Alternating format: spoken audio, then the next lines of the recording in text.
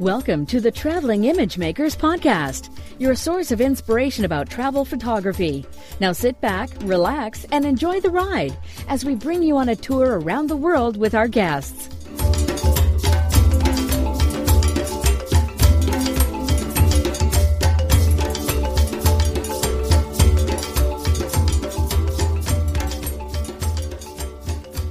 Hi, and thanks for joining me on episode 42 of the Traveling Image Makers podcast. I'm your host, Hugo Cei. Before I introduce this week's guest, I would like to publicly thank everyone who has left me a review on iTunes. Those reviews are what keeps me going. So this week I would like to publicly thank my friend Johnny Spencer from Australia, who left a brief but to-the-point review that says, excellent podcast if you want to become a better travel photographer. So thank you, Johnny. And for everyone else who hasn't left a review yet, you can do so by going to ttim.photo/iTunes. Thank you very much. And now I would like to introduce the guest for this week, who is the great landscape and travel photographer Varina Patel. With Varina, we discussed various topics, starting from minimalism, to conveying a feeling or a mood with photographs, combining family life and travel, getting it right in camera, working the scene on location, and what it takes to be a great educator. That's quite a long list of topics, but I'm confident you will appreciate the way Varina was able to give inspiration and useful tips about all of them. You can find all the links and show notes for this episode at ttim.photo/42. And now, without further ado, let's jump right into my conversation with Varina Patel. Very warm welcome to you, Varina Patel. How are you? Thank you. Thanks for having me. I'm doing great. It's been a nice summer so far. And thanks for being here today. Of course. What's up with you? I know you just returned from a fantastic trip to Hawaii. So, yeah. What's happening there? Yeah, that's right. Hawaii is one of my favorite places to visit because I get to visit my wonderful grandmother. She's 93 and she's smart as a whip and funny and, swims every day in the pool. And, she's just active and amazing. And I hope I'm half the woman she is when I'm her age. But, going to Hawaii is a big deal for me because it's something that I feel like I'm going home. I'm going to see my grandmother. I'm going to a place that I've loved since I was a child. And, it's beautiful. And to be able to take my children with me this time, I took two of them, was really nice, too. They got to see their great-grandmother and spend some special time with her. So, that's important to me. Yeah, that's great. And you got to capture some amazing lava flows. I was looking at your pictures and... Yeah, actually, Jay was over on the Big Island while I was on Maui, so he got the beautiful lava flows, and I did not. But that's okay. You know what? I took surf lessons. Oh, amazing! Not your first. Hawaii is like second home to you, so you probably have had your share of lava flows in the past, maybe. I have, yeah. Actually, we've been on the Big Island a few times, and I always love to. Get out there and shoot the lava. It's mind-bending. I don't know any other way to explain it except that it's this phenomenon that your jaw is on the floor as you're watching it. It just doesn't seem real. It's amazing. So I'm a bit pride myself to be a bit of a geography buff, but I'm a bit confused when it comes to Hawaii. So if you want to see lava flows, if you want to see the volcanoes, you have to go to the Big Island. That's correct. Not to Maui. Okay, good. Great. Yeah, so I was on Maui this time, and the active lava flows are on the Big Island, Hawaii itself. So, so I unfortunately did not get to see them this time, but Jay tells me it was flowing into the ocean, which is, quite a sight to see. And luckily I've seen that before too, but it's different every time. So I am a bit jealous. Okay. But you did get to surf. That's right. I got to surf. And I didn't even, end up bloody or bruised while surfing. So there you go, right? So before we dive into more specific topics, would you like to introduce yourself to our audience? Who is Varina Patel? Sure. Yeah. I am a landscape photographer, a nature photographer, a macro photographer, whatever you want to call me. But I think overall I am a minimalist photographer. I am constantly looking sort of for compositions that are very simplified. And to me, that's a huge challenge. And that's why I love it. It's this challenge of taking the details that we normally see, this incredible amount of visual stimuli that's coming at us at any given moment, and condensing it down into the simplest, the tiniest detail, or maybe the defining detail of that particular moment or location, or time of day, whatever it is. So to me, that's what I love about photography. It's the challenge of finding the essence of that moment that I'm photographing. I think that's something that many aspiring new beginning photographers finally they struggle with. Maybe at the beginning they tend to want to include everything in the frame, and Yes. then only later you realize that it's not always necessary. I mean, you should Yes. maybe focus on what really matters. So in this respect, how has your photography evolved along the years? I mean, you've been a photographer for as long as you've been an adult, I think, or even earlier. Even earlier, yeah. I actually started when I was about 14, maybe even younger. My memories from before then are pretty vague in terms of photography, but my dad had a camera, and he always let me use it. It was a little Pentax K1000, and he was great about letting me experiment with it and try it out. And I did projects for 4-H. I was in 4-H as a kid, and I took classes in school, and so I was able to use that camera and sort of fall in love with it at a young age. So I've been shooting for years, but my style has definitely evolved over time. As an adult, I won't go back into my style as a kid because I think that's irrelevant, really. I mean, that was an experimentation, just figuring it out. We all go through that. But once I started to define a style of my own, I really went from being a wide-angle landscape photographer looking for brilliant light and dynamic compositions to looking much more for these tiny little details. And I say tiny details. In fact, it's not always a tiny detail. Sometimes I am using a wide-angle lens. Sometimes I am, looking at a very wide scene, and yet for me to condense it, to take it down to its primal elements in a way, is where I'm at now. And I fully expect to continue to evolve as a photographer as time goes on. In fact, I hope I do. I think if I ever start to stagnate, then I've lost what it is I love about photography. Besides being a great photographer, you're also a passionate educator. So is this concept that you just mentioned a relevant part of the education you impart to your students? Thank you, first of all. That's very kind of you to say.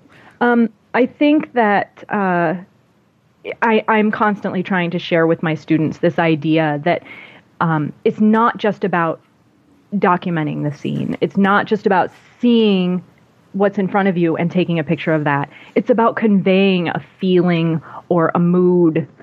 It's about sharing your way of seeing the world and how it makes you feel. So if I'm out there and I notice the incredible play of light through the leaves in the trees, and I try and photograph that, as a beginner back in the day when I was just starting out, I might take a photograph of that tree. But the problem is you lose so much of the details of that image by simply documenting it. If you can pay attention to how that light is playing through the leaves, get in close, fill your frame, whatever it is, there are lots of different techniques for capturing that. But instead of capturing the tree, what you want to capture is the play of light, because that's what drew your eye, right? So as an instructor, I'm constantly saying, what's your subject? And I'll have students say to me, well, my subject is the sand dunes. And I'll say, well, okay, that's great. Which sand dune? Which dune is the most important? Oh, I don't know. I want to get them all. Okay, that's fine. There's nothing wrong with that. But what is it that's calling you about these sand dunes? Is it the grandeur of the scene? Is it the play of light on the dunes? Is it the rippling pattern in the sand? That's your subject. It's not the dunes. It's the thing that got your attention. Does that make sense? Yeah, absolutely. Totally resonates with me, especially the fact that as you hinted at, that what distinguishes is normal landscape photography, I think, from great landscape photography is that the landscape might be the same, the light might be the same, but it's what you as a photographer put into it, is how your personality, your feelings show through the photographs that you take that make them different from those of everyone else. Otherwise, we could just be all robots, and you put a camera in a place and you tell it to shoot on auto, and nowadays you cannot get a bad picture, but to get really with technology, right, the cameras have come a long way. With technology, it's very, very hard to take a really bad picture. I mean, bad in technically wrong, but to get a great picture, you need to put yourself into it. At least that's my understanding. Yeah. Find your heart and soul in there and pull it out. You know, you're standing in front of the scene. It is touching you in some way. It has inspired some emotion in you. Now, how do you share that emotion with your viewer? And that is a huge challenge that, you know, it goes way beyond just releasing the shutter. Yep. And as an instructor, as a photographer, that's a little bit of what you are, but you also are a mother. As you said, you had the chance to bring your kids to Hawaii for the first time. And you're a wife and you're a businesswoman. You wear a lot of hats. I do wear a lot of hats. Sometimes I'd like to put a few of those hats in the closet. And I guess that means you don't get to travel as much as you would like, probably. Correct me if I'm wrong. Yeah, no, that's absolutely true. Can you share some tips on how you manage to juggle all those hats? And how do you make the most of your travels, of the time you can dedicate to traveling? Yeah, absolutely. I think there are two things that I have to do off the top of my head. Of course, there are more than that, but just these two big things that stand out to me. One is I am pretty good at managing my time while I'm at home, which means I have a color-coded calendar that I'm constantly watching. I have spreadsheets to keep track of soccer games. I mean, it sounds ridiculous, but this is what I've learned to do over 20 years of being a parent. I've had to do it. And so, it didn't necessarily come naturally to me, although at this point I feel that it's very natural. But, I'm very, very organized. I'm very aware of the details of my kids' daily lives, my daily lives, and of course all the other people that sort of come into that, Jay and teachers and coaches and all that. So, organization, communication, all of that's really important to me at home. And that means that when I leave, when I'm away, my children's lives and my home life can still sort of carry on without me being there on top of it. That doesn't mean that I'm not fielding phone calls and answering emails and all that while I'm away. I absolutely am. I'm texting my kids. I'm just as busy with that sort of thing when I'm not home. But it's a well-oiled machine because of all the work I put into it when I am home. And that's huge. And the other thing is, like I said, the planning aspect of it in terms of travel. If we have time when we can travel, we'll say, okay, here's the gap in our schedules. This is when our kids aren't starting school or soccer or whatever it is. We might have a 2-week time frame. And we're constantly aware of that way in advance because of the way that we're organizing our schedules at home. And then we'll look at that, and rather than saying, you know what, I want to go to, Hawaii, we'll say, this happens to be in August. Where is a good place to visit in August? Mm-hmm. And so we're sort of looking at it a little differently. I think, in the past we would say, hey, I want to go to Fiji. When can we go? Instead, we're saying, this is when we can go. Where should we go? And that way we can get the best weather conditions, the best, time of year to visit any given location. So if I say I have time in November to travel, well, that's probably not the best time to go somewhere like, the national park here in Ohio, Cuyahoga Valley, which is beautiful in the fall, but by November it's, winding down. Instead, maybe I want to go to Vermont or,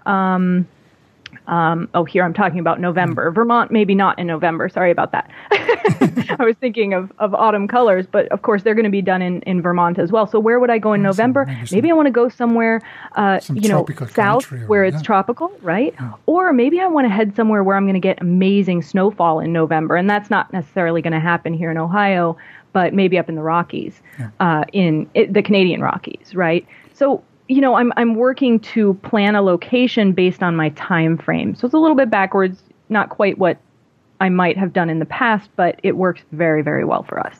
In a way, what you just described is the life of many people who do photography for a living, or even who do photography on the side. Mm-hmm. Even those who, like you, who do photography on a living. I mean, there is this misconception, this myth in people's mind that what you do is like taking photos all the time, which is probably not the case because you have a business to manage aside from the family. So it's a bit like me in a way. I have a day job that I'm keeping to feed the family. So when I can travel, I don't say, okay, I want to go to Hawaii or I want to go to Kenya. When would be the best time to go there? I would say, okay, I can go in August because this is when I can take vacations. Where can I go? That's right. That's pretty much the modus operandi that many people have, and the life of the travel photographer is not as glamorous as some people make it look like. Yeah, I think we get a lot of questions from people saying, how is it that you're posting photos from Iceland one day and Hawaii the next? Well, the reality is I'm posting photos, not on location. I rarely post while I'm on location simply because I'm very busy while I'm on location. I often don't have access to the internet or I'm simply exhausted. You got to sleep sometimes. But I come back and I might post a photo from Hawaii one day and Iceland the next. It's not because I'm there. It's because that's those are the images I'm working on that particular day. But there is some confusion about that, and it does. I get it, but I don't think it's very interesting for me to post a photo of my living room when I'm here at home. I think people would much rather see Fiji. Yeah, it helps.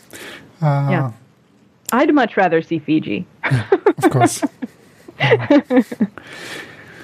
So, just a bit of a rhetorical question, if you want. I guess I think I know the answer. And the question is, with all the tools, we mentioned technology earlier, and with all the tools that we have at our disposal nowadays, especially in the digital darkroom with Photoshop and Lightroom and other software and so on, is getting it right in camera still important? Can you always fix it in post? I think you're right. You do know the answer, and I'm going to say you can't always fix it in post. And even if you can, I'm a firm believer in getting it right in the camera. And the reason is because, first of all, for me, I love the challenge of getting it right in the camera. That's a big part of it. But if I'm going to take that into post, I want as much leeway in post as I can get. If I make a mistake, or if I just decide I want a more extreme adjustment than I normally do, I want to have that freedom as an artist. I want to be able to do whatever I want. And if I get the exposure right in camera, I'm not messing with blown highlights or shadows I can't bring up. I want to have as much freedom as I can get. And that means learning how to use my camera, making sure that I know, how to use it to make the most of the scene and how to get it right in camera so that I can take it into post and do whatever I want. So this is a question that maybe is a bit more serious because, admittedly, the previous one was a bit silly, but it allowed me to lead into this other question that is, before you get it right in camera, and say you are on a location, on a scene, and you want to get that great photo, how much work does it take? How long do you stay in a place? How much variance of a scene? How many lenses do you try? Long lenses, wide angle? How do you work the scene?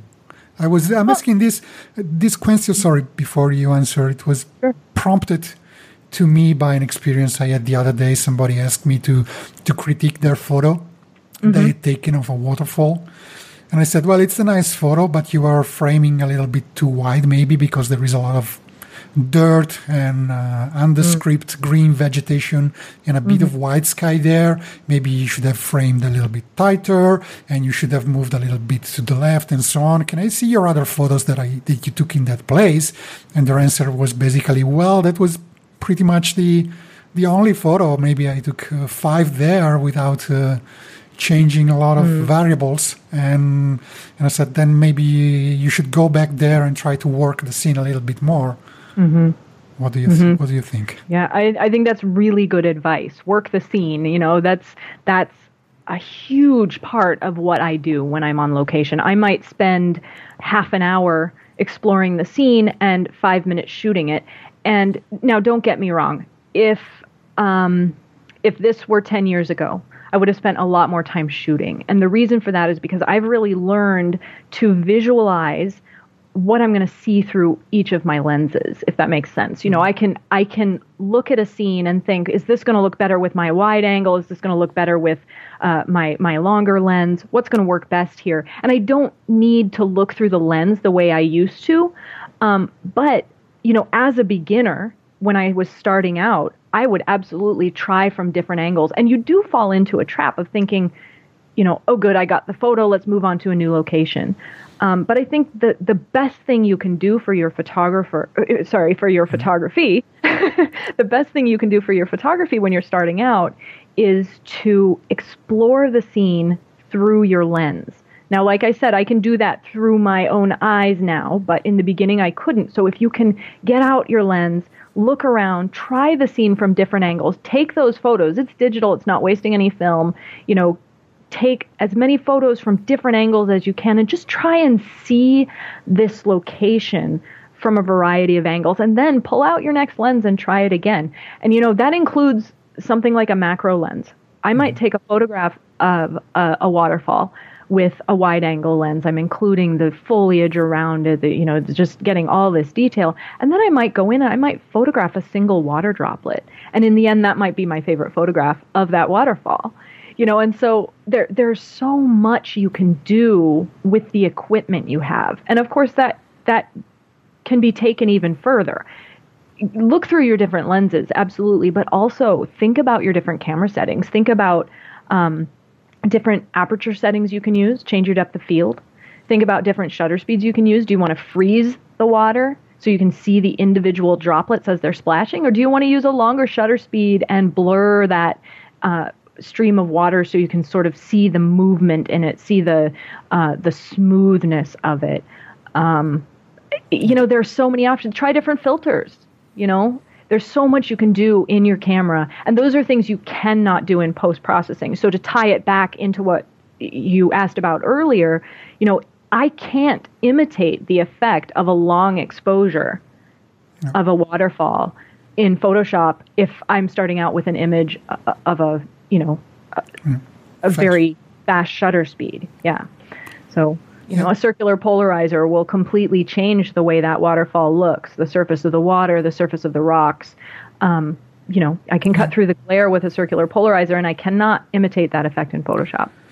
Yeah, absolutely. And basically that means to do not stop at the obvious view or framing that you have in your head, even if it's a very well-known place. So there's always something different to discover. And it also helps to distinguish you from other photographers. You go to a very popular location, you get the iconic shot, but then it's just like everyone else's. And if you don't stop there and try to work the scene and find possible alternatives, you might come home with a shot, with an image that nobody has, even if it's a very popular location.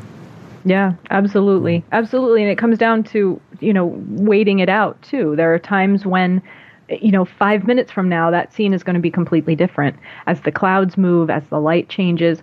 So, there are so many variables you can play with. And a lot of times I'll get people who say to me, that's a location that's been shot to death. It's just not interesting anymore. And I'll say, you know what? I can't agree with that. As much as I understand where you're coming from, sure, it's hard to find a new composition, but it's not impossible. And with the variables that you have in your camera, there are an infinite number of ways that you can capture any given scene. All right. On a completely different axis, I would like to ask you, what do you think it takes to be a great educator? Well, I think it takes a lot. It means staying on top of the latest technology. That's huge. You need to know what's out there, what's new, what people are interested in, what people want to know more about. You need to be the person who can answer those questions. And, when you can't answer a question, that's okay. That happens. But you need to be able to do the research and find out an answer. And that means staying motivated to keep learning because, if you lose interest, it becomes very, very difficult, first of all, to engage your students and keep them interested, but also just to go out and do the research and, find the answers. So I think that being a really good educator takes it takes time, it takes energy, it's a constant challenge. Mm-hmm. So what's next for you? Do you have any trips planned for the near future? Well, we're talking about maybe going to Tasmania. We may be on Vanuatu sometime soon. So we're not sure yet. We don't have anything solid in stone, but our plans are constantly changing. So we'll see. And we have some smaller, shorter trips planned as well. We may end up, in the Northeast this fall. We may end up in West Virginia. We're not sure. But see, if you had no boundaries, no issues with money, work, family, kids, weather, season, whatever, where would you really like to go if you could leave tomorrow and free of any responsibility? Well, I tell you what I would do. Yeah. I would globe jump. Is that a term? Can I use it? I would be all over. I would be in Chile. I would be in Argentina, Norway. I want to be. I want to go to Patagonia someday. I want to see the Atacama Desert in Chile. The mountains and fjords and coastlines of Norway are just incredible. I'd love to go to the Sahara Desert. Tunisia, Mauritania, Chad, Mount Everest in Tibet. I would love to go to Bali. Mountains, beaches, the volcanoes there. It's incredible. And of course, there's so much more in the U.S. that I'd love to explore too. Denali in Alaska. I've never been there. The Sierra Nevadas. I think I could just go on and on. I am at heart a traveler. Yeah. And for me, settling in one place has always felt a little bit stifling. Yeah, some great places you mentioned. Some of them I visited, most of them I haven't, so they're on my list of places to visit. So yes, I'm afraid my list is very, very long. It is long. The world is a big place. It is. Everybody wants to go to Iceland nowadays, and or Namibia, but there are so many places, and as you also said, in the U.S. alone, or Europe, it's such a great continent with so many places. It's a bit maybe for your style. There's too many people in industrialization and urban development in Europe, but you can find some great places there too. So very true. Yeah, Europe is a beautiful, beautiful place, and there are so many areas that are sort of hidden and not very well known in Europe. People think of it as much more developed. Even in the countryside, lots of farms and fields. So it makes it a little harder to photograph it on a broad scale. But once you get in there, you'll discover waterfalls and streams and mountainsides. It is an incredibly beautiful collection of countries, Europe. Yep. Yeah. Another question would be, can you name a photographer that you admire, that you follow, that you would like to recommend to our listeners? Maybe it's somebody who is into travel photography, but not necessarily, can also be from completely unrelated field. Mm-hmm. Well, I actually have a good friend. Her name is Susan Onisko, and she's becoming more and more well known. She travels all over the world. She has photographs from all over the world. Now, she's not necessarily doing landscape photography. She's very interested in people photography, but she has a knack for capturing these emotions in people. She captures moments and sort of the facial expressions and all that. And I absolutely love what she's doing. She's very aware of light, which, of course, for me is critically important to photography. Not just for me. For most photographers, it's huge, but she sees it in a way that I think is difficult, especially for beginners. And she's no beginner. She's amazing. So I highly, highly recommend looking at her work. That's Susan Onisko. Yep. Well, white photographer. We'll put a link in the show notes to her. Great. And as for you, where can people go and find more about you online? You can find me at photographybyvarina.com and visualwilderness.com. And of course, you're pretty active on various social media, I guess. Yeah. Maybe. Yeah, you can find me on Facebook. I'm not so active on Google Plus anymore, but I'm there now and then. Okay, good. Anything else you would like to say before we say goodbye? No, I think that's it. Just thank you so much for having me on the show today. I always appreciate talking to you. It's a pleasure. It's a pleasure has been mine, and I hope it's also been a pleasure of our listeners. So maybe we'll do another round of interview after your next trip, wherever it is. Well, I would love to hear you tell you about any place you visit and that you capture with your eye. And really appreciate your photography. So it's been, again, a great honor and a great pleasure to have you here. Thank you so much. Pleasure to talk to you. All the best and take care. Thank you. Bye-bye. So there you have it, another inspiring conversation with a great photographer. If you want to stay up to date with all the episodes we publish, may I suggest that you head to our website at ttim.photo and either subscribe on iTunes or on our newsletter so you will be notified when we publish new episodes. Speaking of new episodes, the guest for next week will be Lorenzo Montezemolo, who will tell us about how one of his images went viral on the web and everything that happened as a consequence of that. So you don't want to miss this episode. It will be published on Tuesday, September 27. So stay tuned and thanks for listening.